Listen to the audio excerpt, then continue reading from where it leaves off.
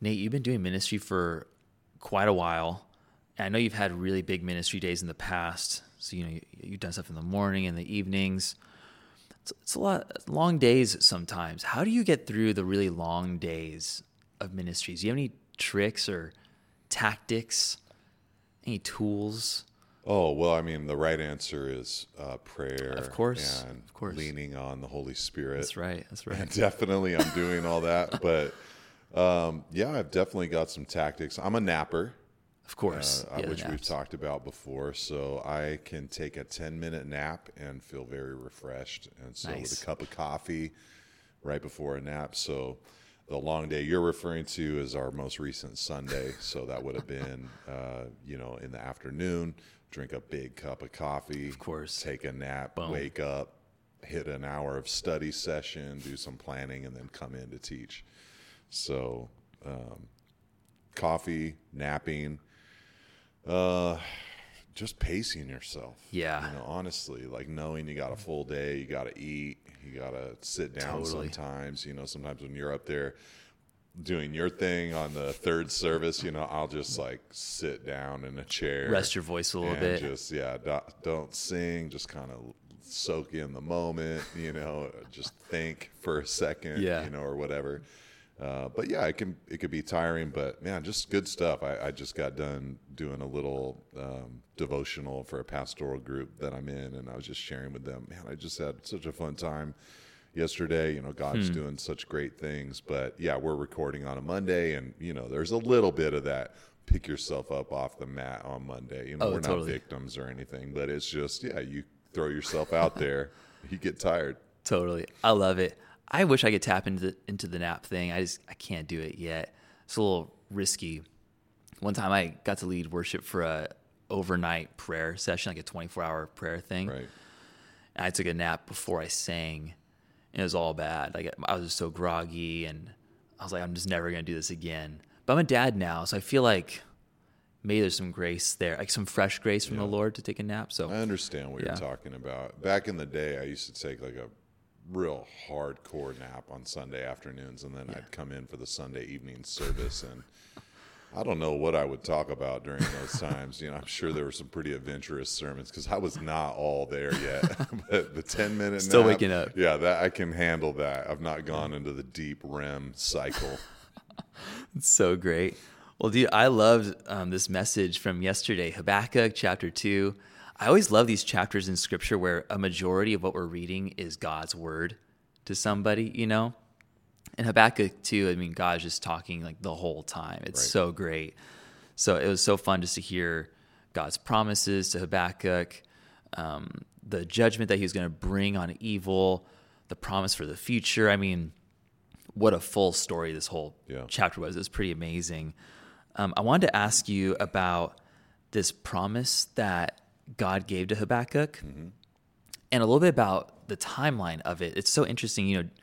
God talks about how he wants to judge the wicked, but he doesn't really say when. It's just kind of get implied, like it's going to happen. But Habakkuk, you don't really know when it's going to happen. And I was just curious if you had any insights about God's timing a little bit. I was just thinking last night, I was like, why didn't God just do it then? Like, why did he have an unended timeline to it? Why would he wait? Right. Yeah. Well, a lot of times we don't have any clue as to the answer to that question with our individual things. Like, why is God waiting for this or that? And why would he judge later rather than now?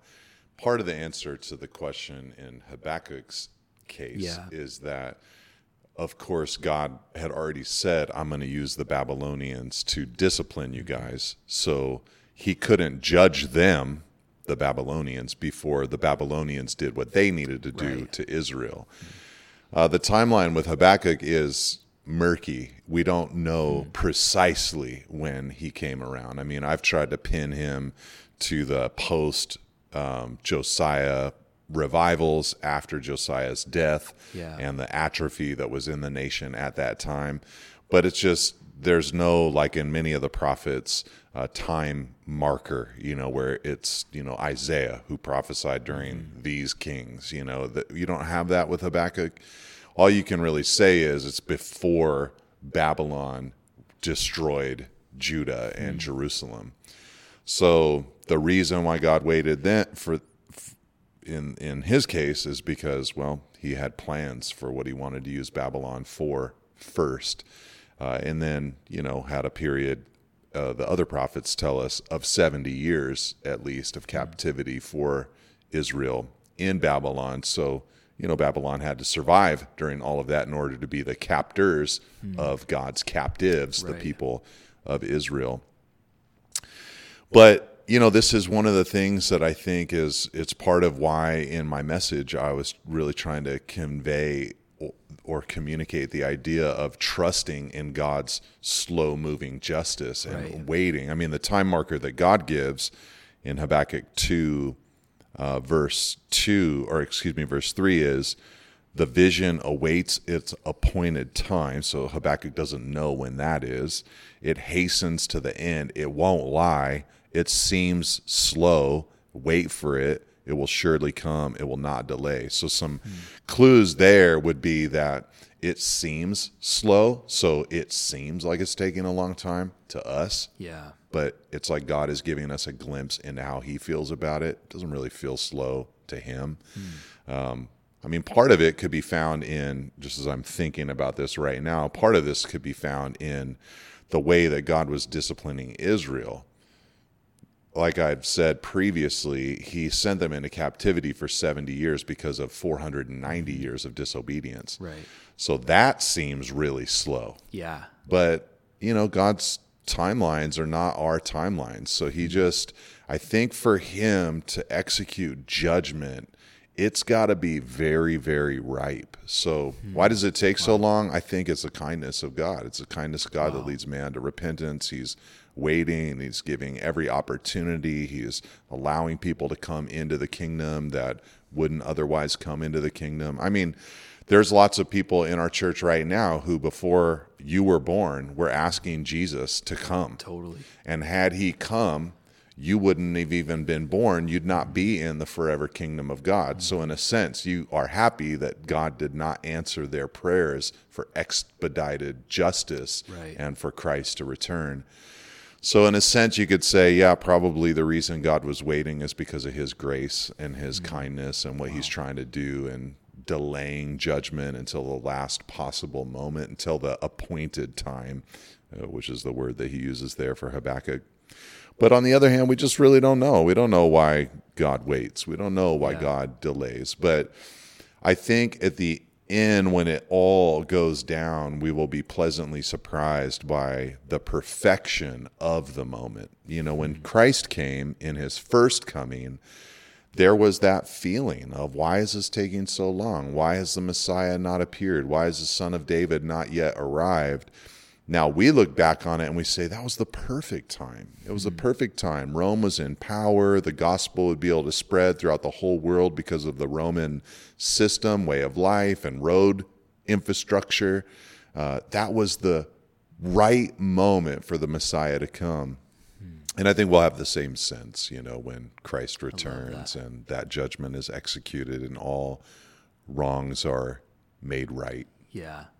Oh, I love that. That's so good. I wanted to ask you about idolatry. Yeah. Towards the end of the chapter, God talks about the idolatry of his people and talks about how they're making images that couldn't speak, the whole thing. We talk about idolatry nowadays, and I think it might be hard for some of us to understand how idolatry might touch our lives today, because a lot of us aren't making necessarily an image like God's people were. But idolatry is definitely a thing that we wrestle with as Christians. I wanted to see if you might be able to help us understand how idolatry takes place in our hearts. Like, how do we know that we're making an idol out of something?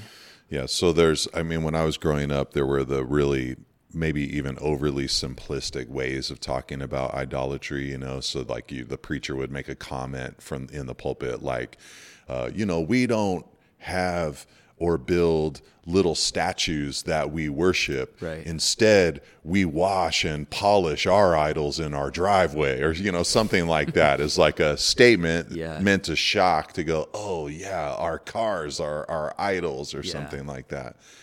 But it's probably a little more complicated than that. I think what it is that the human heart is looking for meaning and significance from somewhere. And with the ancient idols, the worshiper was attaching themselves to some kind of system that made them feel like they were connected to something bigger and higher that could give them meaning. And each of those idols wasn't just like a deity that meant nothing to them. Their idols were usually attached to something that they really valued. So money or sex or power. And these are things that we still make idols of today. We might not make little statues, of them, but we're infatuated by them. We're drawn to them. So we tend to pursue them still in our modern time. So, a lot of times, some will say, well, idolatry is taking a good thing and making it into a God thing. You've heard that phrase before. So you're taking something like sex that God has designed and blessed and put in a certain environment, heterosexual covenantal marriage, but that we take it and we make a God out of it. Right. So it's, however I want to express myself, I need to have full unlimited access to this. This gives me meaning. This defines me. This satisfies me. This brings me what I need to be human. I'm not human without this, kind of thing. So we could do that with, obviously, money or success or power. So, as much as we might look at the verses there, verse 18 to 20 in Habakkuk 2, and feel like I would never commit the sin of idolatry, it's probably more common than we think. Yeah. Oh, man, totally. There was a portion of the sermon where you were talking about despair and hope. And I think you were talking about, just the despair that Habakkuk was seeing, but God was talking about the hope that was going to be coming in the future. And you said this statement, you said that because of Jesus, despair is the fertile ground of hope. Mm-hmm. And I felt like hit me right in the gut when you said that, because I think a lot of us, when we hear about despair, our natural tendency is to become depressed or anxious or mad or to act out. But with Jesus, there's just a different kind of response. Mm-hmm. So I was hoping that you could talk to us a little bit about that. Why is it with Jesus that we can actually have hope in the middle of something really tragic? Well, if you think about the woes that they were singing about Babylon. Yeah. Everything that they saw Babylon doing was egregious. Babylon was ransacking towns and villages. They were slaughtering human beings. They were taking human beings to use as slaves to build their society. They were expanding at all costs. They were robbing and stealing. They were destroying even the environment God alludes to in this passage. As all these things were happening, that's despair. Yeah. If Jesus isn't around, if there's no gospel, if there's no hope of his reign here on earth or the new heavens and the new earth, if there's no hope of that, then despair is just despair. Right. Wow, it's sad that that's the way that it is, but what can we do about it? It's just the way that it is. There's no hope that that will be overturned. But in Christ, we have that hope. So that's what I meant by despair is the fertile ground of hope. It's like, well, what is hope? Where does that come from? Like, if there's no despair, why would you be hoping for anything? You'd be realizing what the dream is already. Yes. You'd have no hopes. But because of Christ, we can have that hope that the violence or rampant sensuality or abuse or oppression or thieving, or idolatry that they saw in Babylon, there's hope. It won't always be like that. It's kind of like we talked about, I think, at one point in our series on work, we talked about, think about your work environment. Will what you're doing be canceled by the second coming, or improved by the second coming, or fulfilled by the second coming? So if you're an artist who's creating good art, the second coming of Christ will enhance what you're doing. The art there will be better, more beautiful, all of that. If you're doing something illegal or damaging to human beings, you're indebting people more and more, here's another credit card or whatever, that will be canceled at the second coming of Christ. And some of us are doing things that will be fulfilled, law enforcement, for instance. It's really good, it's important now, but we're not going to need it in that era. It will be fulfilled.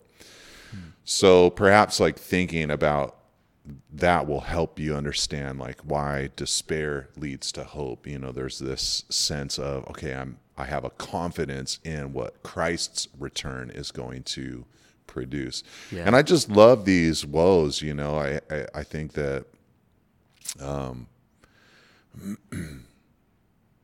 we don't really sing these, and I know we don't literally sing them. I'm not aware of anybody who's put them to, these English lyrics to musical accompaniment. But what I mean is I don't think that we really feel these all that often. And when I say we, what I mean is, in a developed, more comfortable society, a lot of times as Christians, we kind of want to get past these passages as quickly as possible. But the parts of the church that have been hurting or oppressed, they're very comfortable with these songs and really helped by these songs. For instance, I had in my mind, there's that crazy quandary of why did so many African American slaves become Christians? They're hearing the gospel from even their own oppressors, but they received Jesus, and their despair gave them hope. And they would sing songs like Habakkuk 2, trusting that day is coming. Wow. And I'm confident in that day. I'm not living in it right now. I'm not experiencing it right now, but I have that hope. And I just think that perhaps for some of us, these are new songs to sing. They haven't really been needed as much. They've not been our go-to kind of lyric.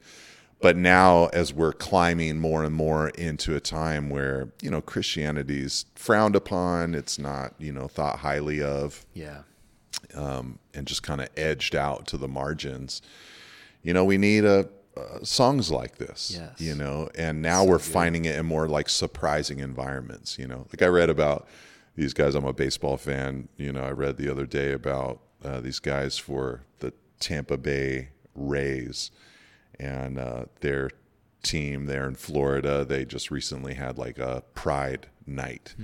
And so all the players were asked to put these little patches on their sleeves, indicating solidarity, I'm an ally kind of thing. And I think there was a group of maybe 6 or 7 Christian men, who said we just can't do that. No, we're not trying to be disrespectful or, be shaming anybody, but, we're Christians and we just can't kind of go along with this. But talk about a position in the past where, that's a powerful position, that you're a professional athlete, you're a professional baseball player. Now, even in those upper echelons of society, people are having to say, gosh, I gotta sing those Habakkuk 2 songs. One day, God's justice is gonna roll. Come on. It's gonna happen. So I just love kind of getting that paradigm into our hearts a little bit, because it's cool because it gives us an outlet. It gives us something to do. I mean, I don't think that I'm not trying to preach inactivity, like there's nothing we can do. We just got to roll over and take it. Yeah. But there are times where there doesn't feel like there's anything that we can do, and to cry out to God and say, I'm confident that God is doing these things and God will judge, is a real help. Oh, amen. Yeah, such a comfort for sure. Sorry, that was a real long answer. I love it. Now, I wanted to ask you a bit about, you're talking about kind of the other side of despair, that hope that we have. You mentioned that one day the earth will be filled with the knowledge of the glory of the Lord as the waters cover the sea, And I was hoping that you might be able to take a moment to help us think about, maybe kind of spark our imagination a little bit about what that would look like. The knowledge of the glory of the Lord covering the earth. Like, what does that mean? Like, what would that actually look like, you think, for that to happen? Right. It's a hope, I think. Yeah. Yeah. Well, I mean, as you know, I believe in the literal future millennial reign of Christ here on earth. So not everybody believes that, but I'm part of that camp that does believe that Christ will literally and visibly return to this planet, and that he will rule and reign with a rod of iron for 1,000 years on this planet, before then instituting a new heaven and a new earth forever, with a new Jerusalem. So the indications in the Old and New Testament seem to be that during that 1,000 years, there will be a reverse of a lot of the impacts of the curse. So there will be peace on the planet as far as natural disasters go. There will be peace among the animal kingdom and species. There will be abundance and prosperity. There will be trade and interaction with the nations. We'll be done with war. We'll take our spears and turn them into farming equipment. We'll be done, in other words, with weaponry. Yeah. Maybe that means that we'll use like nuclear power for nuclear power rather than nuclear weapons. Yeah. I don't know, but it also indicates that Christ will visibly reign from Jerusalem, that there will be a house of the Lord there, and that the nations will flood to Jerusalem for maybe festivals and feasts from the Old Testament era that are revived. I know some people get grossed out by that, but I would really love to do that. Yeah. I would really love to partake of that portion of Scripture. There will be, a general righteousness in the land. We, of course, who are Christians, today will be there without any capability of sinning. So we'll be contributing well to Praise culture and society. We'll be in our glorified state already.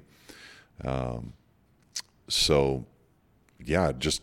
like everything that we want to see happen in the world, it will happen. Wow.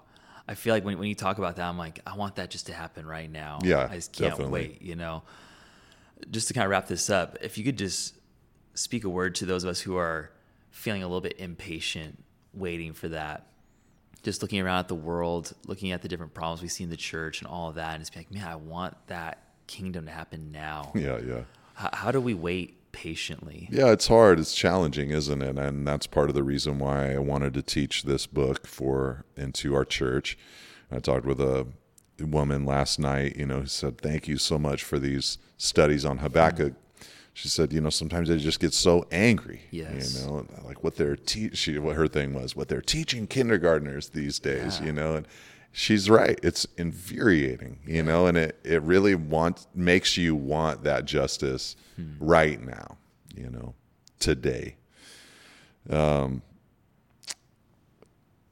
So, my encouragement is to stay in the Word, because it's there in the Word that you get a glimpse over and over again of God's long-range perspective and plan.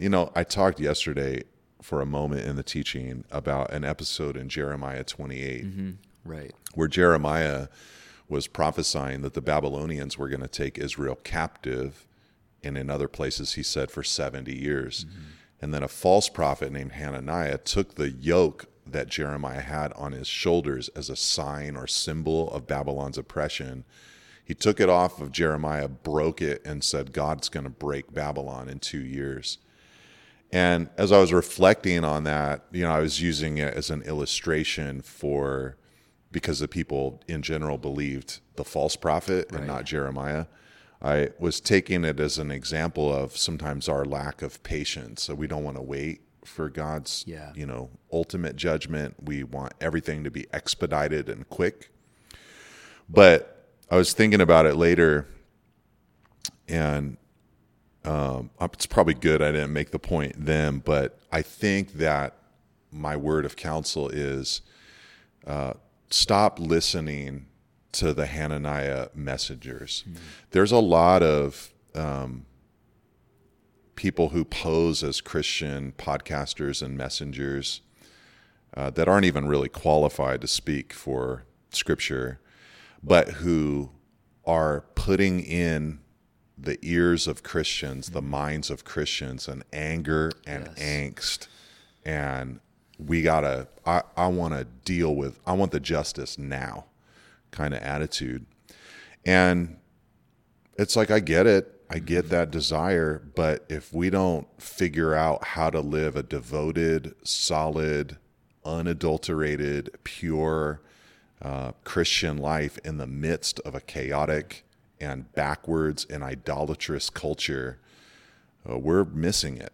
So that's where the focus to me needs to be at and on. And it just grieves me when someone's listening to the Hananiah kind of message. Yeah. You got to get past that, and you got to move forward saying, okay, God's going to deal with all of this ultimately. How shall we then live today? How do we do this? Some have said, like there's that book, The Benedictine Option by Rob Dreyer, and some have, I read that book, a lot of people have kind of overly simplified it as if all he's saying is that we should be like monks who go live in the wilderness, just kind of ride this out until the chaos of secularism is over with, and then we can come back in with the gospel. I don't think that's totally what he was saying, but some have really liked that idea. Like, that's what we got to do. And there's an element of truth there. Like, we got to press into the church. We need to form new communities. We need to recognize that our standard of life and living and convictions and perspective is totally different than the culture and society that we're living in. And we are kind of well past the time of expecting that our morality is going to be the cultural norm. Mm-hmm. So we do have to make that push, but we also have to figure out how to interact with society as well as devoted believers. It's challenging, it's hard, but it's really not helped any through anger. So we need to continue to grow. I talked to one brother recently who was agitated about, I don't know, something some corporation did or something that was just, totally out of step with the Bible. And I just made the comment to him. I said, hey, I don't agree with it, but they are living out their worldview. Yes. And that just kind of like helped him a little bit, because he was like, oh yeah, I'm trying to live out my worldview. Yep. They're living out their beliefs. And that's the logical next step. So we've got to figure out how to live out ours as a Christian minority. We pray that today's discussion has blessed you. For more information and to take the discussion further, you can visit nateholdridge.com for additional articles and content. If you enjoyed today's episode, please like, subscribe, and share so we can continue to reach people and make Jesus famous in our lives and the lives around us.